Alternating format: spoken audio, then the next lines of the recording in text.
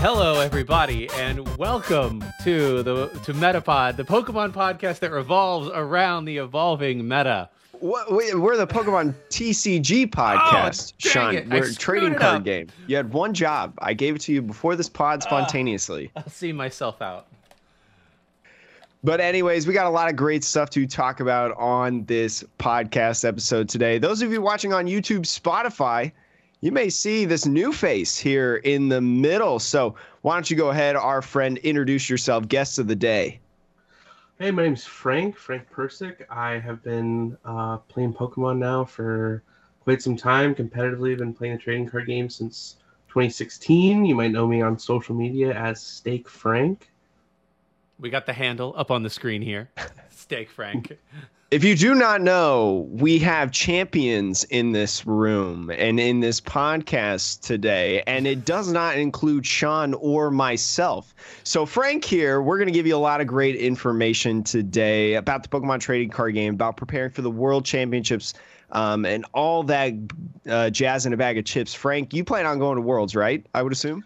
Yeah, I'm excited. I booked my my travel a couple weeks ago, actually. And it's really looming in here. It feels like so far away, but so close at the same time. I'm super excited, though.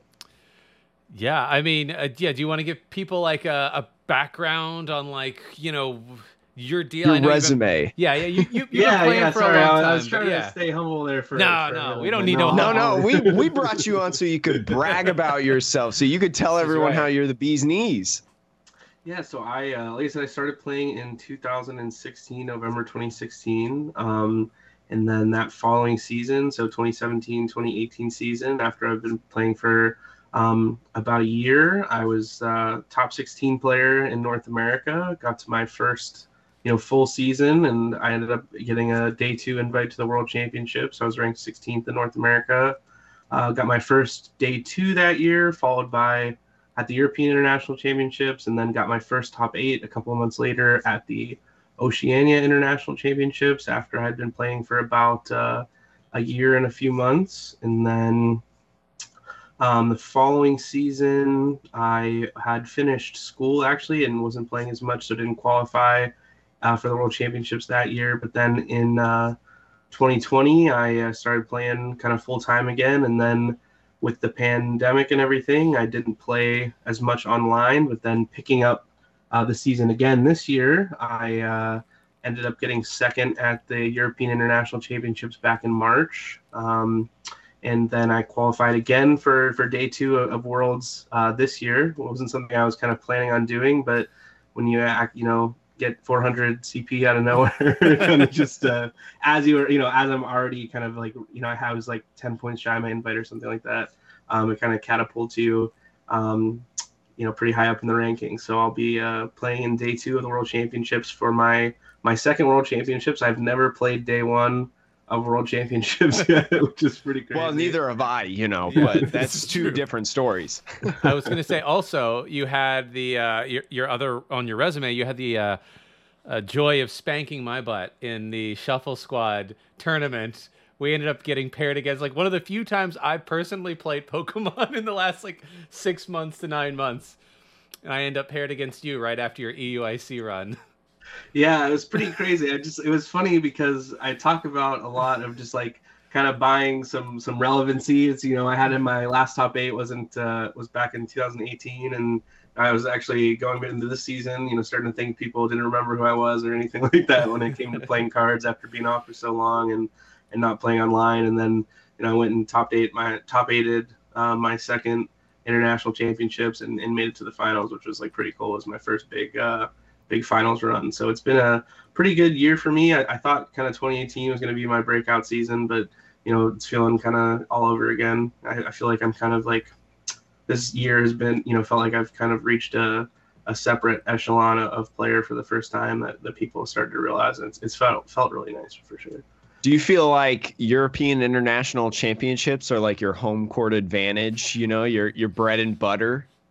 Yeah, it's funny you say that because I've always historically done really bad at NAIC for the most part, outside of this year actually, because I've competed previous to this NAIC. I had competed in 3 domestic international championships and 3 international championships.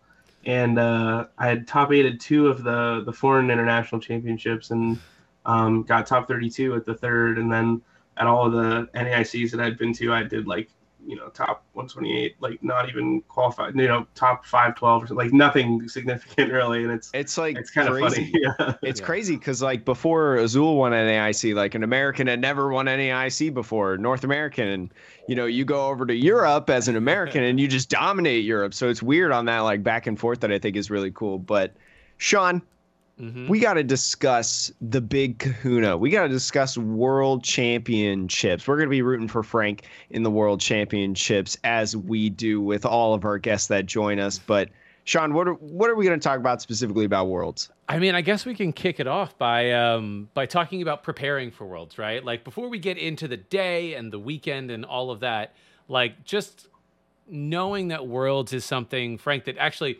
you and many other players have been working towards since 2020 at this point, technically since 2019, because those points done carried over. 3 years going into this,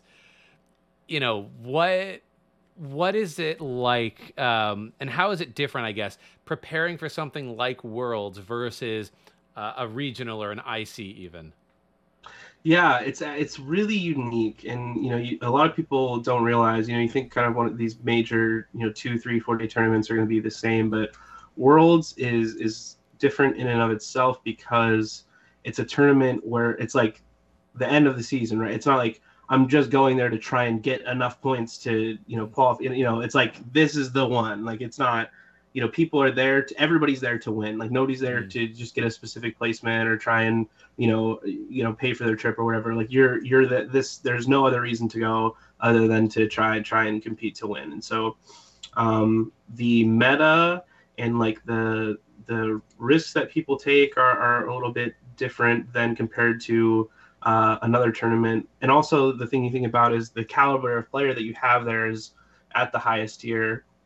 People traveling from all over the world to be there. You have to have a certain amount of placements and points to qualify and everything like that. So the meta of itself and like the type of decks that people choose to play are a little bit different than just your regular tournament, right? You're not going to run into a casual player. It's everybody's there because they are, their most of their life outside of their job or whatever is revolving around playing competitive Pokemon, because that's kind of how it has to be to make it out there and qualify and do all that. So you really have to take things like that into account. There's certain decks that you can kind of discount. Like sometimes if I'm preparing for a regional, my deck has to do X thing because if I run into this random deck that's popular that I don't think many good players will play, or if I hit something off the wall, I have to be worried about losing to it. It's a very much more concentrated of a meta. You kind of have a better understanding of what people will play. And another thing is too,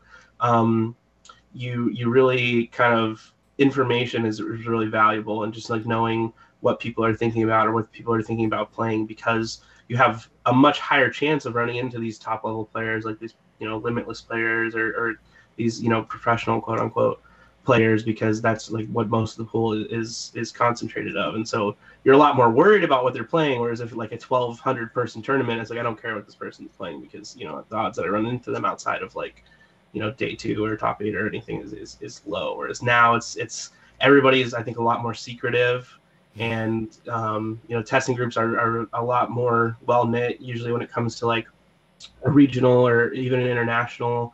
I kind of test around a little bit or talk to different people about things, whereas Worlds, I'm just like everything is kind of like locked down because the information is really powerful.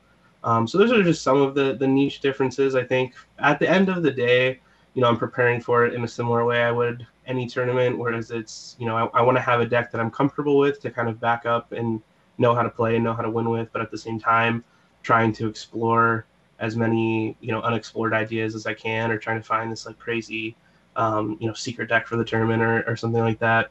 Normally that's how I go about any other tournament. It's just that I can be a little more I guess, like I said, the meta is a little more concentrated, so I have a little more knowledge about what I'm going to run into, who's going to be playing what, and then The other thing too is with this World Championship compared to other ones, there's no new set, there's no rotation. Last World Championships, 2018 or 2019 World Championships, there was a rotation beforehand and a new set, and every World Championships before that, a new set had just come out. So there's a lot of ingenuity that comes with that, and a lot of creativity that's rewarded for your deck building. Whereas this, we got a mini set. But other than that, it's going to be the same as things were for NAIC, which was a huge tournament that, if there was going to be some, innovative idea or something like that, it really would shine in a tournament where, 1,600 people are competing. So it's been a little interesting. It's felt kind of hard to innovate for me personally, as somebody who tries to be as innovative as possible when it comes to, those kind of things. So at this point, really, the preparation just comes down to finding a deck you're comfortable with, finding one that you think can kind of win the tournament, beat all of the top decks for sure. Not only that, but beat all of the top players playing the top decks, and then just knowing the matchups like the back of your hand. I mean, you mentioned like testing groups, right? And I'm curious, like, are you a part of a testing group? You don't have to tell us the people. We don't need names. But like, do you have No. I need you to leak all the information, including all the 59 of the cards that you want to play at Worlds. This is how we launch a Patreon account. We just take all of your all the secrets, and then no. Well, yeah. Are you part of like a group of people who test, or are you kind of like going solo for your prep, if you will? I kind of hop around a little bit. I'm like not very faithful in the testing group. I don't like to commit to a testing group. And you see, these groups of people that test together, and these like power groups of people that,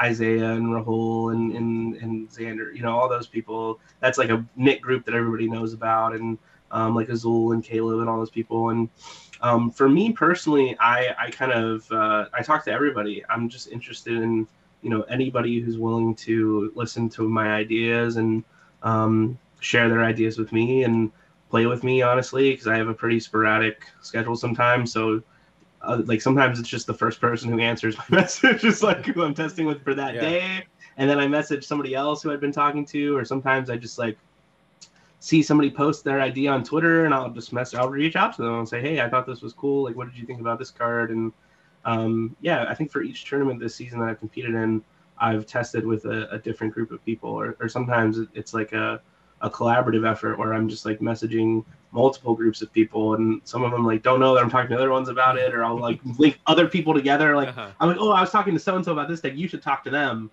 on the side.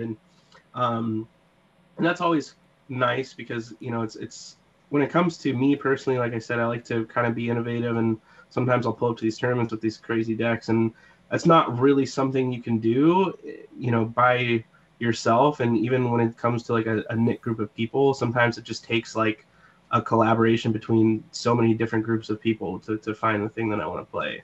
And honestly, anyone that's willing to listen to me or like willing to talk to me or play with me, I'm down to test with. As of recent for World so far, I've been testing with Drew Kennett a lot. He and I have been talking a lot and testing a lot, and will be doing a lot of cool stuff in the future that I won't talk about right now, that you should be on the lookout for. But, you heard it here first.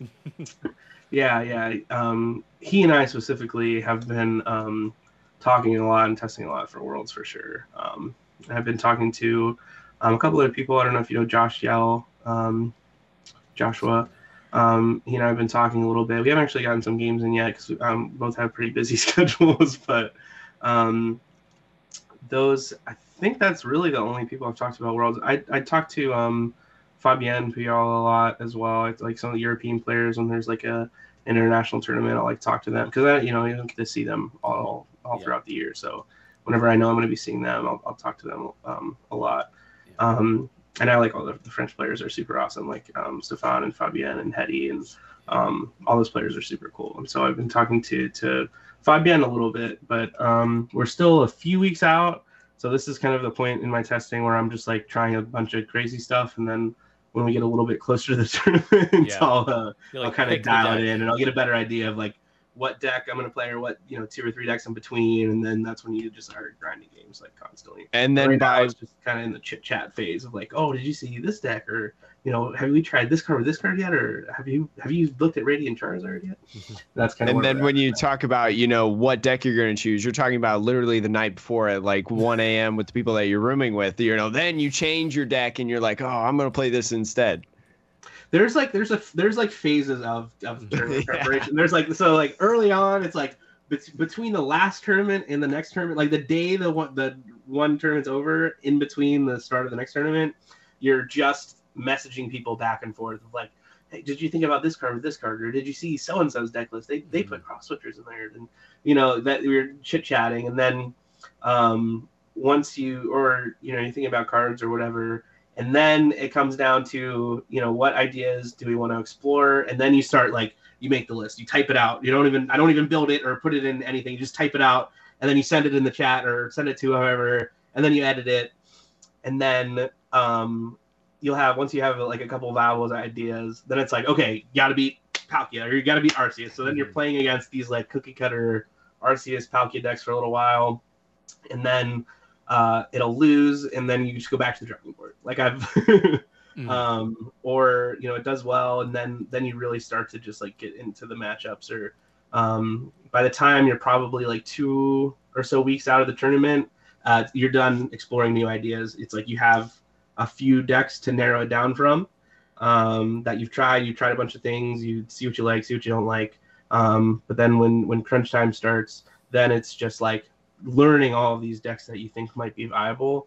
And then the night before, or when you land in Europe or when you land in wherever, that's when you're figuring out who's so-and-so buying from the vendors, who did you hear is playing this deck, and da-da-da-da. And then that's when you're deciding, or you're like, oh, we're going to go to so-and-so's hotel room and they're staying with blah, blah, blah. And we're going to see what they're playing and hang out with them and talk to them about what we found.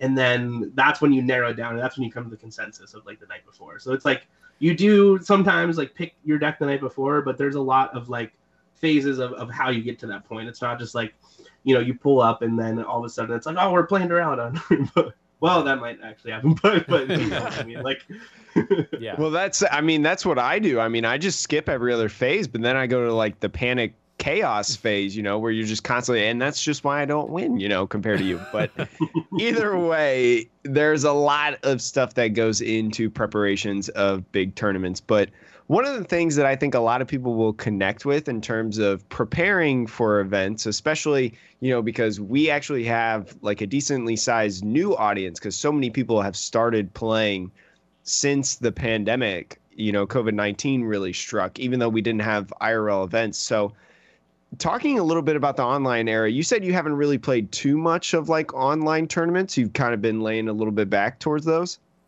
Yeah, I actually really like to watch online tournaments, or I like to follow them, because I really, to figure out what is going to be a good play for a tournament, or what decks player, etc.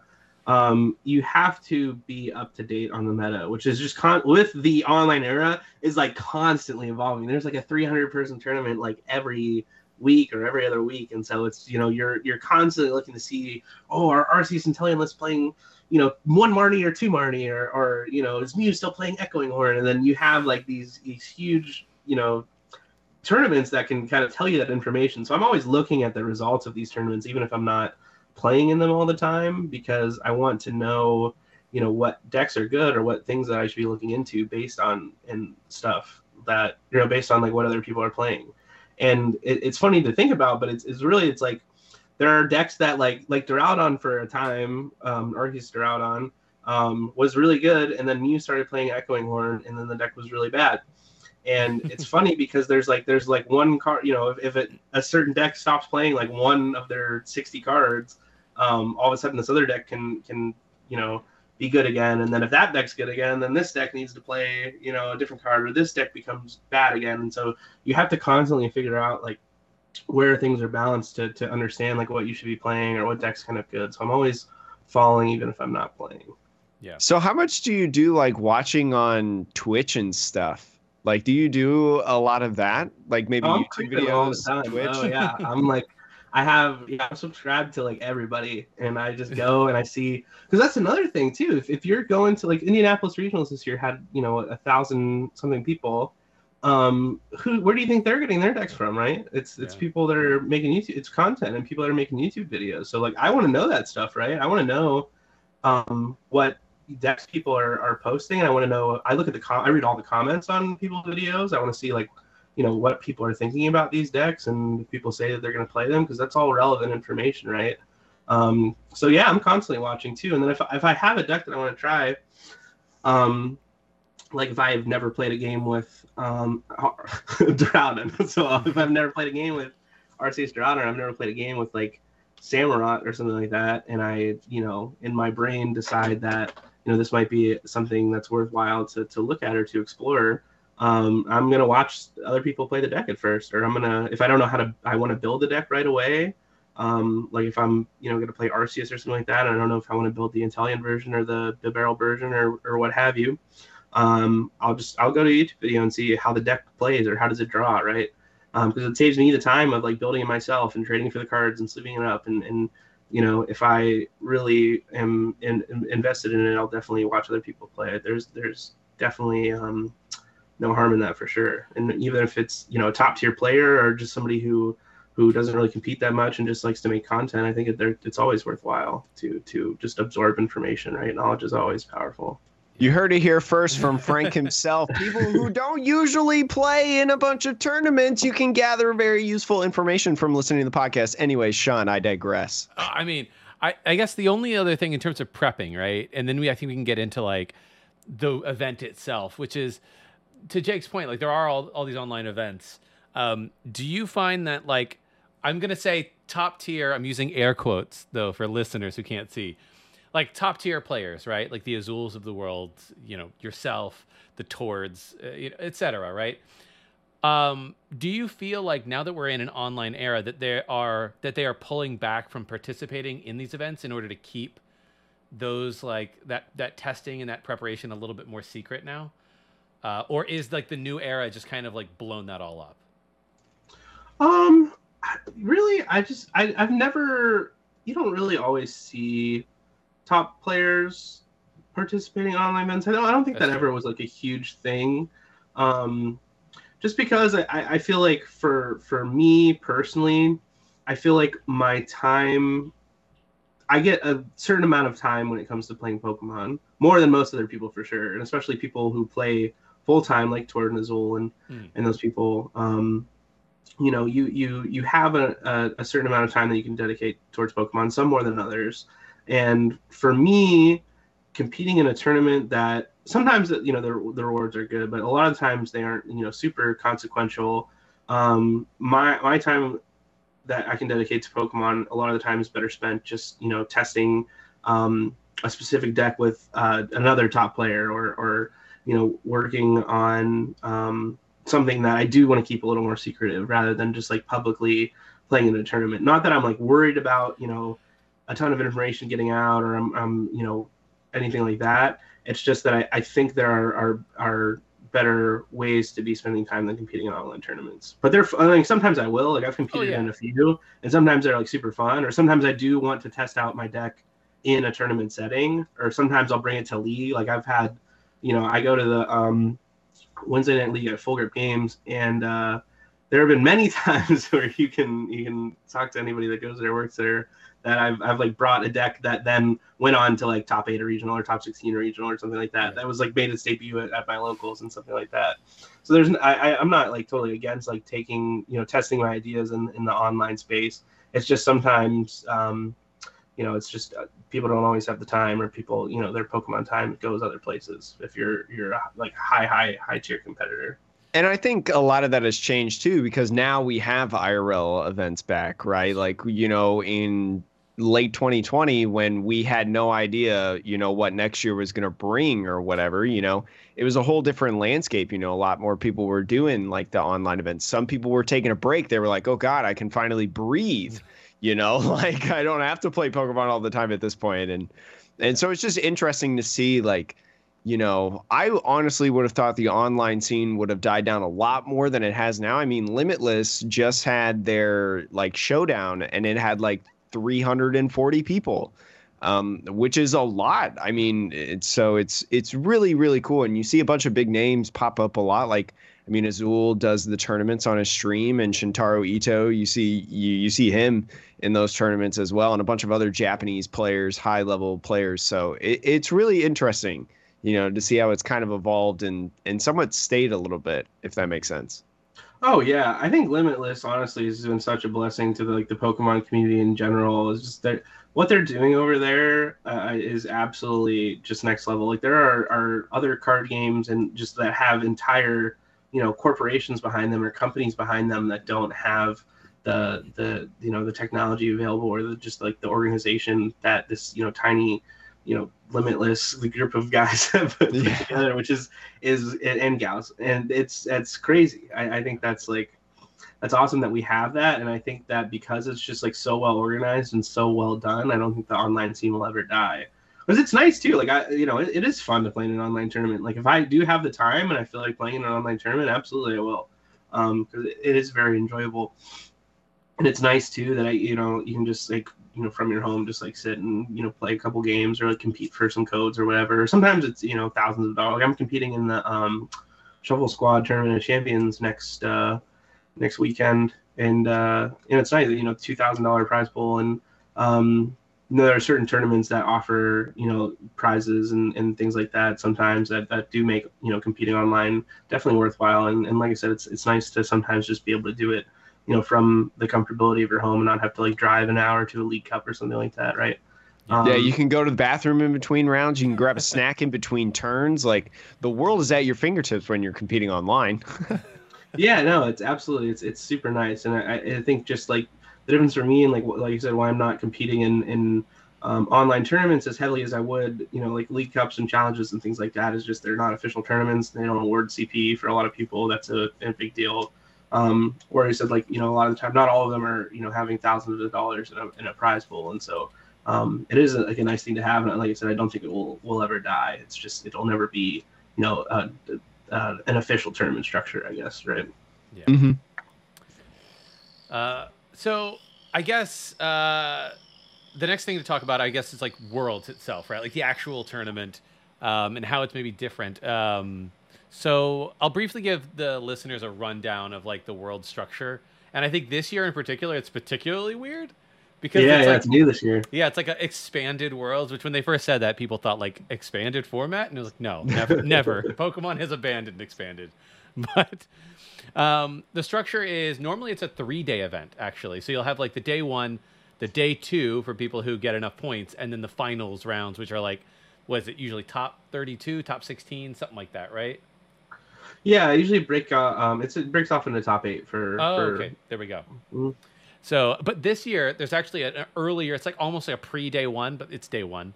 So like, I don't know how many people are playing in day 1, and then how many get through to day 2. Do you happen to know that, Frank? Or Jake? I should know that. I don't know. There are. I think they're making it. There's a specific number that they're making it. I think because there's 32 players from North America, 44 from Europe, so that's 76 plus 16 from Australia, so that's 92. Yep. And then how many from South America? Is that another 16? At least 16 to 32, so like 100 to 128 players, somewhere in that range for like automatic day 2, right? Yeah, I think they're trying to narrow it down to like the specific threshold for rounds. Like how if you go onto the Pokemon website, there's like you need X amount of people to have this many rounds and blah blah blah blah blah. I think there's a certain number that they're hoping to achieve. I can't remember what exactly it is, but from my understanding, I think I've been hearing that, and I don't know if this is confirmed or not. This could be like 100% hearsay, but I've had some people tell me that they're expecting it to be 5 rounds, and everyone that goes at least 3 wins, and 3 wins should make it on to the second day, which I think should put it around like 400 people or something like that. I could be wrong. I think it should be around like 400. But like that's like me thinking in my head and doing this very roughly. So do you think that's like 3-1-1? So I think once you get 2 losses, you're eliminated, right? Okay. I think so too. Yeah. Yeah, so I think you have to get it's because normally what happens is you play and you have to get a set number of wins, and then once you receive your second loss, you're just knocked out of the tournament. And so it's like some people, what happens is like if it's like 6 wins for say, as soon as you go 6-0, you're done playing. Like it's just you leave, and then other people play their rounds. But as soon as you get X amount of wins, then you're done. Whereas that's obviously very different from like a typical regionals where you got to get it's really where you have to have that point threshold. Yeah, this is like in football terms, this would be like the wild card round, because then you can change your deck for the second day. So like the real tournament starts on day 2, whereas like the day 1 is just like the wild card where you're trying to actually get into the tournament. And you do that by just like, achieving a certain amount of wins. So like in round 6 or however, if it's 5 wins, in round 5, a certain amount of people will move on. And then everyone that's like 4-1 and lower will keep playing. And then once you get your second loss, then you also leave. And so they're just eliminating people until they get to like a certain number. You said that when you went to Worlds, you were automatic day 2, right? Yeah. So how much do you look at day 1 then? Because the two days changes is not that's not a new thing, right? I believe that was in the past too. Yeah, that's always been there. Which is weird to think about. Yeah. I really do think of it like 2 separate tournaments. And for this Worlds specifically, how it's different with the 4-day thing is basically, you would play. So in 2018 when I had played. There were like 128 people in day 2 or something like that. So there had been, 1622. I think there had been like 60 or something, because you get players from Japan as well that qualify and stuff like that. So there was like 60 or so or something around that number that had automatically qualified, and then another 60 that had qualified from day 1 from like 600 or something like that. That the top 10% from day 1, and then. You would play a certain amount of rounds and then go into top 8 all in the same day, because there were only like 120 people. Whereas for this year, I think there's going to be quite a lot more people in the second day of the tournament. So they'll basically do the first day for anyone that has their day 1 invite, and then you can change your deck. Day 2 will start, which will be like a whole other tournament, and then it'll be like a 2-day regional. So you'll play like day 1. And then the top 32 people or whoever's like 6-2-1 or better will qualify for day 2, like any other major tournament, which is going to be different from years past for sure. But yeah, it's always been you play in that first day, and then the next day starts a completely new tournament. Yeah, and then so in terms of changing decks, you said you can change between if you're the day 1 to day 2. Can you change your deck again, or it's like the day 2 is like locked for the rest of the tournament at that point? Yeah, so again, this is the only year that they've done this third day. They've had the finals would be on day 3, but they've done like an extra day. But yeah, no, it'll be like a 2-day tournament, so you'll keep your deck from day 2 to day 3.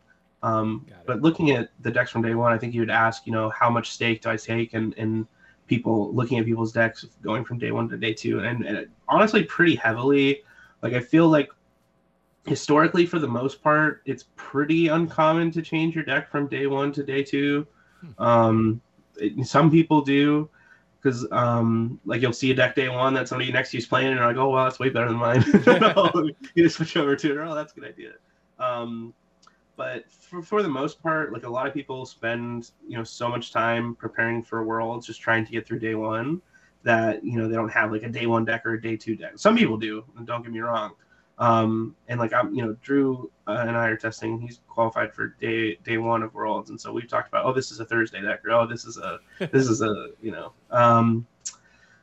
But for the most part, a lot of people just keep their same deck, and so it's a pretty good representation of like what the people are going to be playing on the next day too. So I'm definitely out there like scouting and seeing what people are playing on the first day for sure. Yeah. I mean, you joke about the binoculars or whatever, but I'm pretty sure because I'm not joking. I'm 2019 Worlds, I was watching Purple Cliff stream Worlds, and I'm pretty sure he he made legitimate claims of like people bringing binoculars, and I was like, whoa, that's like wild. And I come from a sports background, so like scouting and stuff is like nothing new to me. It's just that's crazy. It's kind of funny though. Yeah, it's like, I mean, it's like it's a privilege that is definitely nice, and that's like one of the most rewarding things about, you know, spending so much time and effort in competing to get your day 2 invite, is that you get to see what other people are playing before you make your decision of what to play, right? You get to watch a whole, not only do you not have to worry about playing day 1, but you get to just like observe and like not worry about competing and just like think about your play for an extra day as you're observing the tournament go on, which is super nice, and it's really cool. Now, obviously, this will depend on like the venue and stuff, but like if you have automatically qualified for day 2 when you're going into day 1 to do some scouting, are you like on the same ground floor as them? And there's like at least from what I remember at NAIC, there's like a sectioned off where all the tables are. So like you can't go past that tape probably. But like, do you go there, or do people not qualified for day 1 and automatically qualified for day 2? They like can't really get in, you know, the place. Like they can go to the shops and stuff, but like they can't get on like the floor or whatever. No, you're right there. No, yeah. You know, you're right there. I'm like behind the rope, like peering over, like. Yeah, I think I was gonna say, I think if I remember, they maybe instituted more rules, especially since COVID, of like people not being allowed to like stand around tables during matches, because they also, I think there's like rules about like you don't want people to like cheat and give signals to their friends by standing behind the opponent, that kind of stuff. Like that was a thing that was happening back in the day. So yeah, there have been times like this year too where I was just like trying to observe a friend or whatever, and you know, you have to stay out of the aisles, or you have to like look from afar. So I guess that makes the binoculars ever more relevant, right? Yeah, I think it's kind of just like proper etiquette to be like on, if you are going to view a match, you view it like on the side, you know, where you're facing like the middle in between the players, like right in the middle of the table, if that makes sense. You know, one player to your left, one player to your right. So you don't really see hands or anything like that. Yeah. Yeah, I do. I make a point to do that, or I will observe standing behind whoever like I'm there to observe. So it's like I know, you know, that I'm not like I can't see this other person's hand, because even something like unintentional, if like you like can see the person you're rooting for, the opposing player's hand, and you like make a face unintentionally, or you like you just make the PogChamp like, face, you know? Yeah, and then it's like and then your friend looks up and sees that, and then the other thing is like if I'm observing a friend of mine, like I don't want them to know I'm there, right? I don't want them to be thinking about me watching them, so I always try and do it from like a distance where they can't see me and I can't see their, you know. You don't want them to think about how you're going to roast them back at the hotel for the misplay or whatever. Oh, man. Yeah, I mean, I guess it's time to get into the actual meat, the meta-analysis, you know? Like, obviously, Frank, like, you may have the spice. You don't need to disclose the spice. We're not asking. But, like, in general, like, I guess we can start with, like,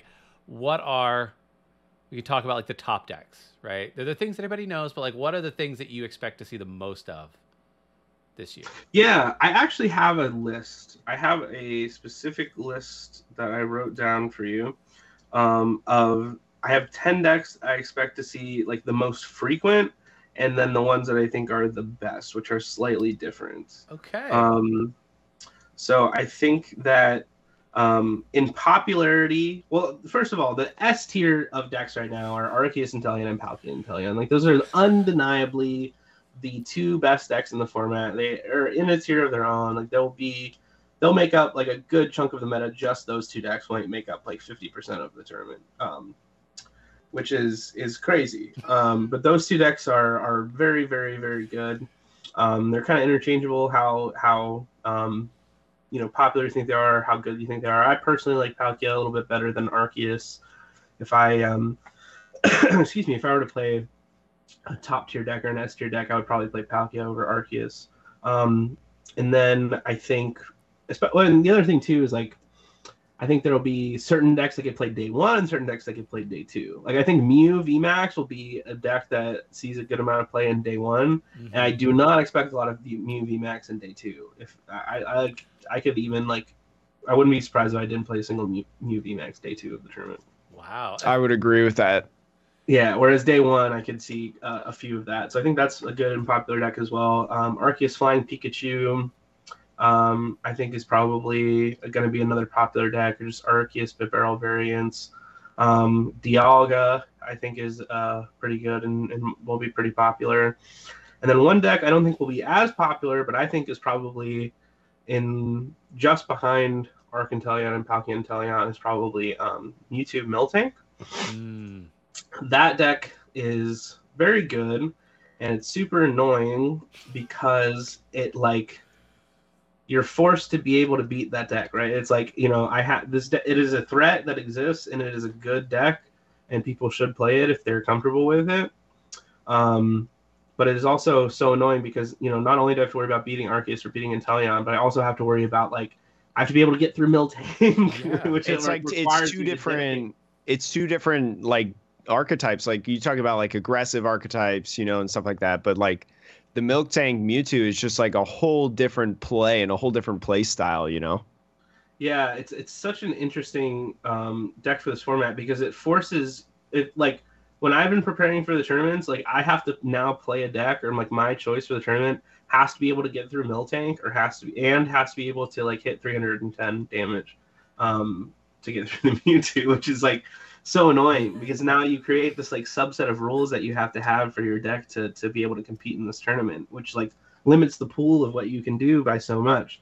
And so not only do I have to have those things about my deck, it has to be able to get through Miltank and do a good chunk of damage, but then it's I have to have a deck that can do that and also beat Arceus and beat Palkia, which is really I was gonna say doesn't Mew VMAX get through Miltank and can output 300? I mean, it seems like the answer is there, but the rest of the meta kind of is oppressive to it. Yeah, so the thing about Mew VMAX is it was always a good deck throughout the year, especially if you're just I'm just trying to get points, just play Mew. Because it's a good deck. It can beat anything. If it draws well, there's a lot of coin flips involved. You'll have plenty of time for lunch because it's fast. Yeah. But I mean, you look at a lot of top players that played Mew this year, and not a lot of them had crazy good finishes. And you look at the people that did well with Mew, and there aren't a ton of household names. I think the one in EUIC that was their first big tournament, right? And they had gotten top 4. With Mew, and I think the one that topped Indianapolis. Didn't you get a top 8 in Indianapolis? Or I think it was top 16. Was it with because top 8 Wisconsin maybe? Yeah, because I think NAIC we made the joke of there was more something or other than Mew VMAX in top 16 or top 8. Sean, I can't remember what. And I know there was an event recently, a big event that we covered, that was this random deck Vikavolt or whatever had more top 32s than Mew or something like that. Yeah, so it's just one of those decks that just it is extremely strong and extremely powerful, but there's just so much variance that I wouldn't stake the last tournament of the year the of tournaments on this deck. And I think a lot of top players or that are competing in the world championships aren't going to stake their world's run on Mew VMAX because there's everything, there's nothing to lose for this tournament, right? You're going there trying to win. I don't think a lot of people are gonna leave it up to Mew VMAX, and so I'm not super worried about it in the second day of the tournament. Day 1 it's just okay, I have to go 3-2 or I have to go 3-1 or whatever. I just got to get 3 quick wins. Let me just put it in the hands of Mew, sure. But then, I'm trying to win the tournament, probably not. So that's why I kind of am not, too worried about it in day 2 of the tournament. Yeah, that makes sense. I mean, I guess in terms of new cards, because you mentioned this earlier, usually there's a new set that comes out right before Worlds, and that might have an impact. Obviously, the only new set we got was Pokemon Go, which is but there are a couple of cards. Do you think there are any cards from that set that are going to make a significant difference? Yeah, I think that Radiant Charizard is probably the most likely to end up in a top 8 worlds list of all of the cards from Pokemon Go, followed by Pokestop and maybe that's Snorlax if Sander has anything to say about it. Are you saying that Solrock and Lunatone is not an S tier deck? So actually, no, I've been talking about this like a little bit. Like I'm kind of concerned about that deck. Like I was talking I've actually been talking with Zach Lesage a little bit as well, because that's like my homie, and we talk back and forth quite a bit, and we've been talking about Worlds a little bit. And we were talking, and we're just like, do we just lose to like Lunarox? Like, do we worry about that deck? Like, that's been a question on everybody's mind, and we came to the consensus that like there will be somebody out there that like absolutely just like has the like cracks the code. Like, I'm super worried about like there's gonna be like a person or a group that like takes Solrock Lunatone as good as it can go. Like, they're gonna have the perfect list. And like if they do, like, so be it. That one's not in my hands. Like you earned that one. You earned like, that, yeah. You deserve everything that you're getting right now. Absolutely, yeah. So I'm concerned about that, but not concerned enough where I'm just like constantly like testing against it or hyping it up or anything like that. I think it's decent, and it's 8th on my top 10 ranking for decks that I think are good. And it's something that I think is still a little bit underexplored, right? Like we just saw, going back to following the results of online tournaments, we're just starting to see decks doing well with like 2/2 Mewtwo in their Lunatone Solrock list, which I think is pretty cool. Like there was like a list or two that I got in like won a tournament, and then I think I got like top 8 in another one with a Solrock Lunatone deck with a 2/2 Mewtwo V-Star. So I think it's like one that's going to be a little underexplored, but if I had to pick a card from, Pokemon Go that would do the best at the tournament, it would not be Solrock. I guess one other deck, you mentioned one deck, and I feel like it never gets talked about, at least in what I hear, as like those top decks like the Palkias or whatever, which is Dialga. And yeah. I think that deck, I don't know. I think like it's not that much of a surprise. I think there's something there, but like I think the right build of that deck can really, I don't know, can do damage. But am I overhyped? No. I think that's going to be like the sleeper play. I think for Worlds, in my opinion, is Dialga. I think it's really good. I think it's one of those things that you can build a bunch of different ways. Like you look at how people are playing the deck, and then I don't know if you've ever seen Alex Szymanski's list for Dialga. That's my favorite list personally. And he had played it to quite a few tournaments and done well with it. And it's been kind of like one of the more popular variants now. It has the 2 Silene in it and canceling Cologne to deal with like the deck's problem with getting through Miltank. And I think that is a very good list. And I think it just goes to show that there are so many different ways to build it, or like different inclusions to make, that if you spend a lot of time on it, you can definitely just like sneak away with a Worlds win. I think Dialga could definitely win the tournament. Like the archetype has a lot of wiggle room, which is super valuable, especially when you talk about like bringing something that somebody doesn't expect.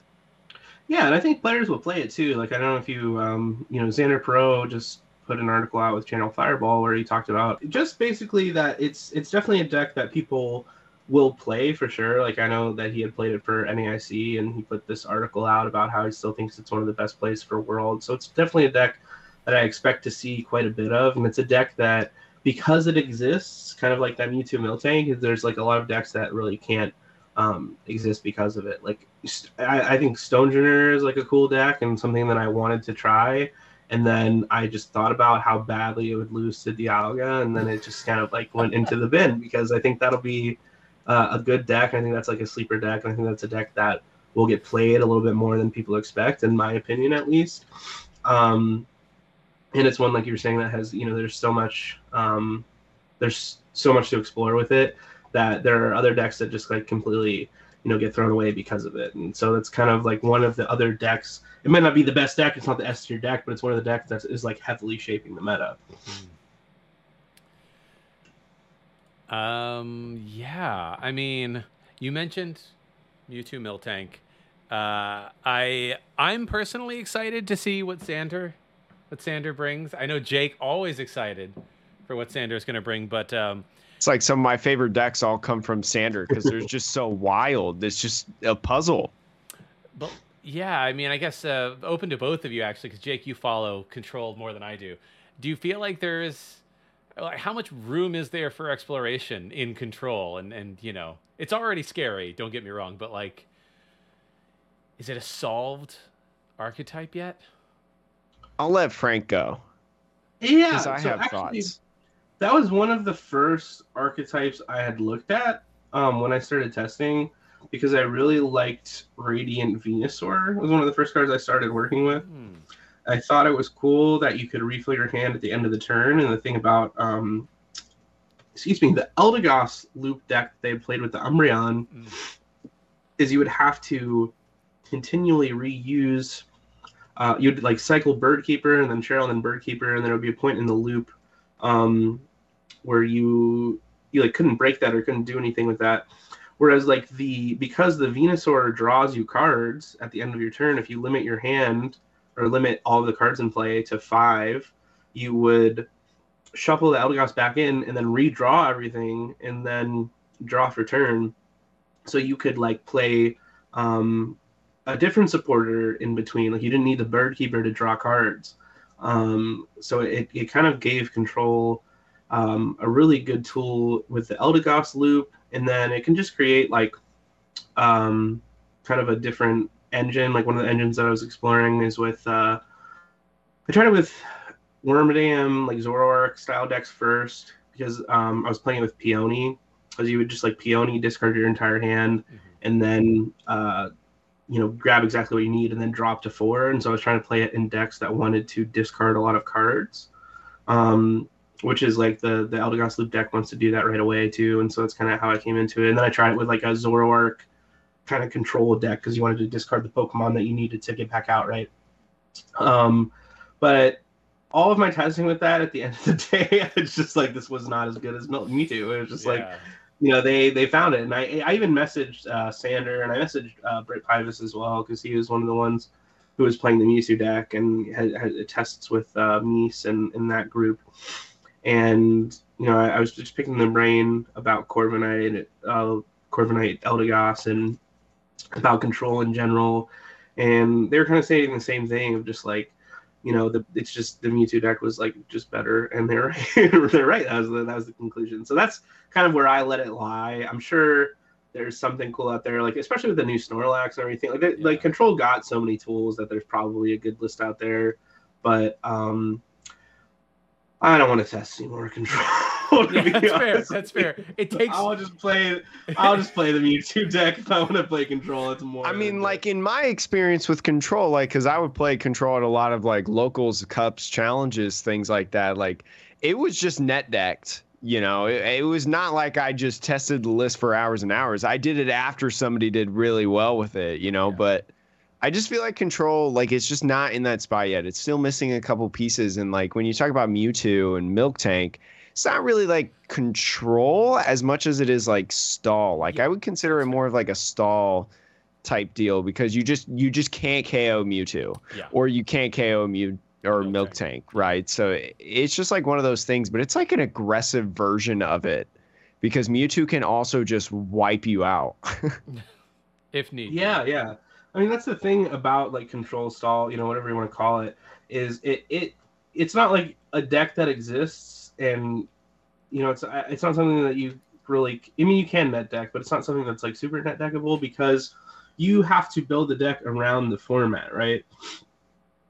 Your card inclusions, and do you play hammers, or do you play how many copies of Flannery do you play, and like all do you play the Rabombi, right? That all revolves around like what other people are going to be playing, and it revolves around like what's popular in the format, or like what things that you can exploit from the format, whether it's like energy denial or not being able to attack through Miltank or what have you, right? And so I think right now Miltank is on so many people's radars that it makes like a Control not as good, but there's a world where you have enough tools to build like a solid Control deck. I am just too lazy to figure it out. It's not me right now. It's not. I'm not that person. I'm not the real thing. The real 500 IQ play is Sander, doing the Control decks, whatever, at events, earlier in the the comeback to the season, and then the EUIC, jumps off of like control and goes to like a more aggressive type of stall in Mewtwo, is making everyone think, control is gone, I can't do it anymore, but then he comes back for Worlds, and then he just absolutely goes undefeated. Like, that's just how it's going to go. Well, Meta manipulation at its finest. I will say kidding. he may go undefeated, but he also might go winless. That's how Control do. You just end up with like a 0-0-8 line or something. You just have a lot of ties right. At the end of the day. Yeah. Yeah. The thing about Control right now, personally, is just with a lot, like Palkia existing is just so annoying because they play basic energy and they play a ton of ways to get it back, and you have them.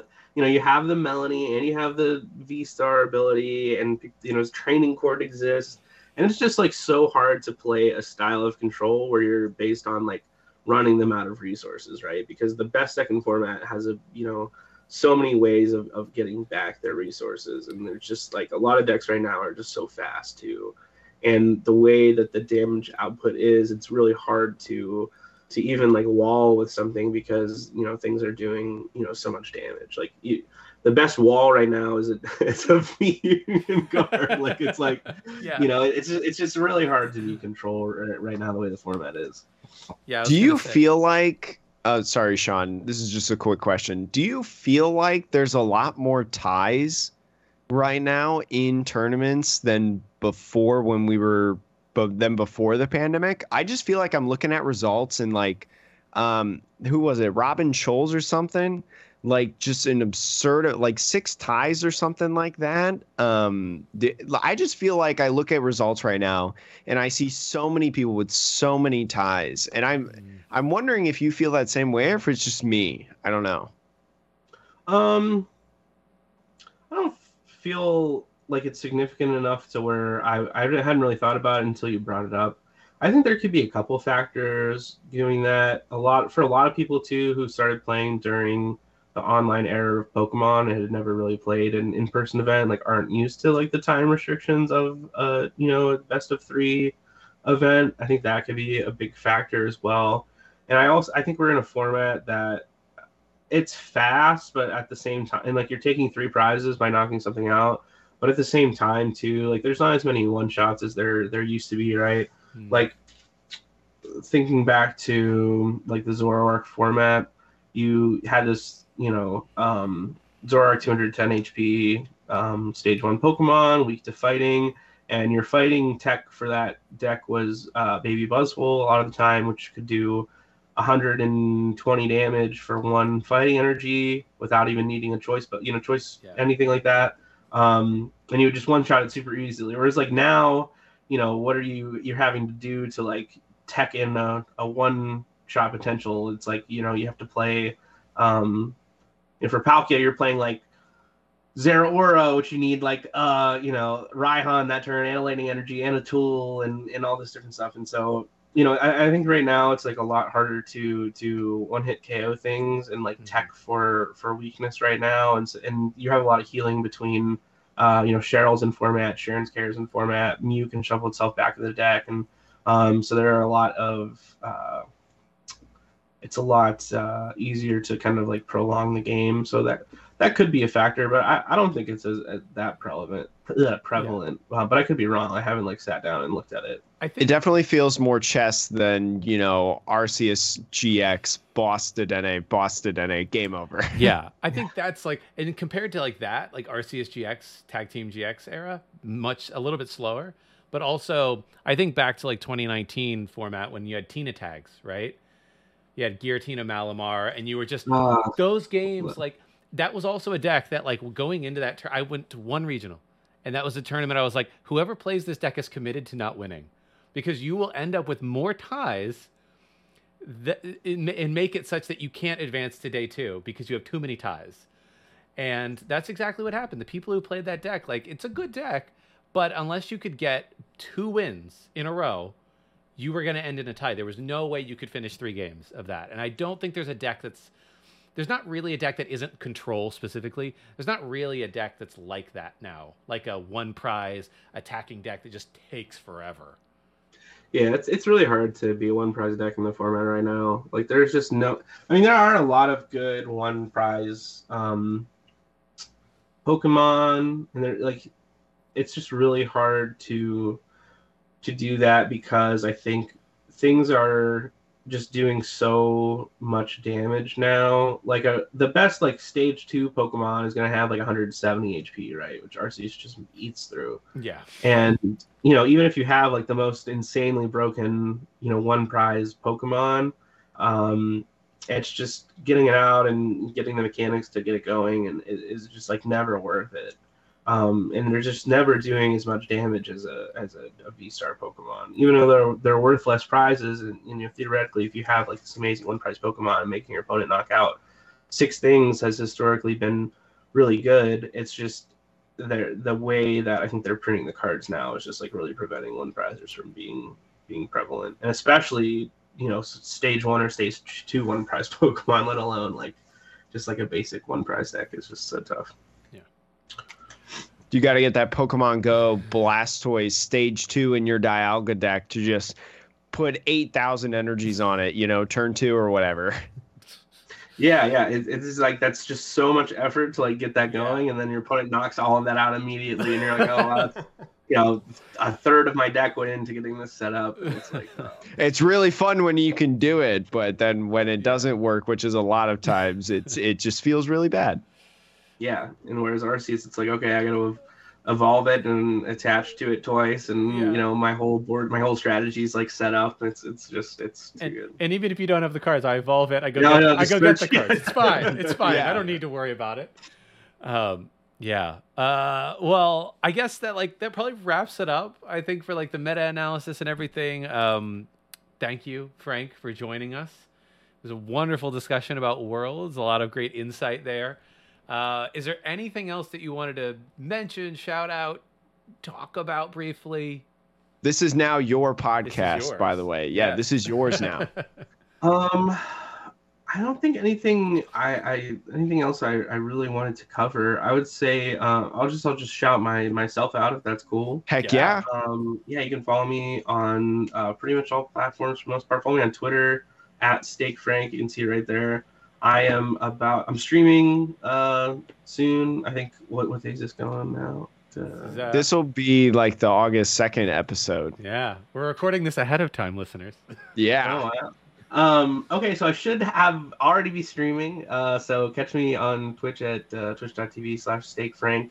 And then I'm currently in the middle of filming my first YouTube video for YouTube. It's just going to be a how to play video, so nothing too crazy, but I am working on my YouTube channel as well in the interim. I actually just recently left my job to look for another job, but in the meantime, while I'm looking for another job, I'm going to be putting a lot of time and effort towards content and things like that. So I'm if you sit in here have a lot of listeners who are kind of just getting into playing or wanting to learn how to play or things like that, that'll kind of be the first thing. You can head on over there and kind of learn how to play from myself, and I'll kind of use that platform to kind of dive into for people who are interested in how to play like very highly competitively and how to get into competing into tournaments and how to win those tournaments and things like that. You can kind of head on over to that. So keep in mind for that, and if you want to subscribe in the meantime, that would be super cool. But go and check that out.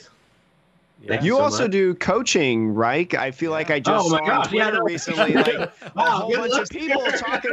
Like I saw a whole Twitter montage, like my timeline one day. It was just people talking about how they got a coaching session from you and it was awesome, and everybody was like you were the man of the day. So talk about that. Talk about your coaching. Yeah, I recently started coaching with Metafy. If you're not familiar, you can head on over to metafy.gg/@Frank-Persic. Easy. PERCIC. Or you can just go on my Twitter. It's in my bio. You can check out the link. I do coaching. I have a bunch of different packages, actually. I spent a lot of time and effort making different like lessons and different packages available at different price ranges for depending on like what you're interested in. So there's everything from like learn how to play to just like play like one game with me if you want, and or you can just like there's like different ones of just like I'll watch you play and comment on stuff, and I can do like little write-ups. I have an options for like a deck review if you're just interested in like deck building and want to know how to make your deck better or make a certain card work. You can send that my way. So there's like a ton of options over there, and you know, all like you're saying, good reviews so far. I've had such an enjoyable time getting back into coaching recently with Metafy, and you know, every experience has been super great. And I actually in my like when I was a student and then in my career, actually I spent a good amount of time like lecturing and doing lesson plans and things like that. So I love to teach and I love to help people learn, especially. So if it's something you're interested in learning, how to play Pokemon better, like I said, just how to start, you know, winning more, doing better in tournaments, you can head on over to Metafy and check me out. And actually, if you follow me on Twitter with the content creation stuff, I should be putting out a code pretty soon that'll get you, I think, 15% off. So there you go. Well, Frank, thank you so much for joining us yet again, being the big brains of the podcast, talking with these two ding nuts. And that is all for the podcast, the Pokemon TCG podcast that revolves around the evolving meta. We will see you next week.